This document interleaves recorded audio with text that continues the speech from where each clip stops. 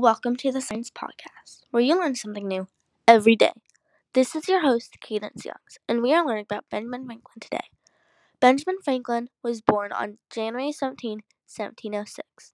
He is a scientist who discovered that lightning creates electricity. Benjamin Franklin is a founding father because he signed all three documents that freed America from Britain. Benjamin Franklin helped with his discoveries by flying a kite and predicting lightning is electricity, and invented a rod to prevent it from hitting buildings. He also helped the world by drafting the Declaration of Independence and the U.S. Constitution, and he negotiated that 1783 Treaty of Paris ended the Revolutionary War. His discoveries impacted the world by making sure that buildings got electricity and didn't catch on fire while doing that. When Benjamin Franklin became a politician, he was the first one to propose the union of the colonies for common defense.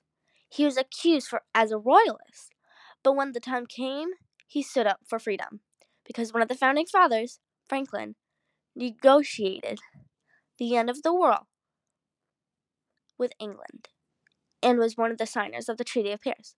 He was chosen to represent the Union as the first minister of plenipotentiary.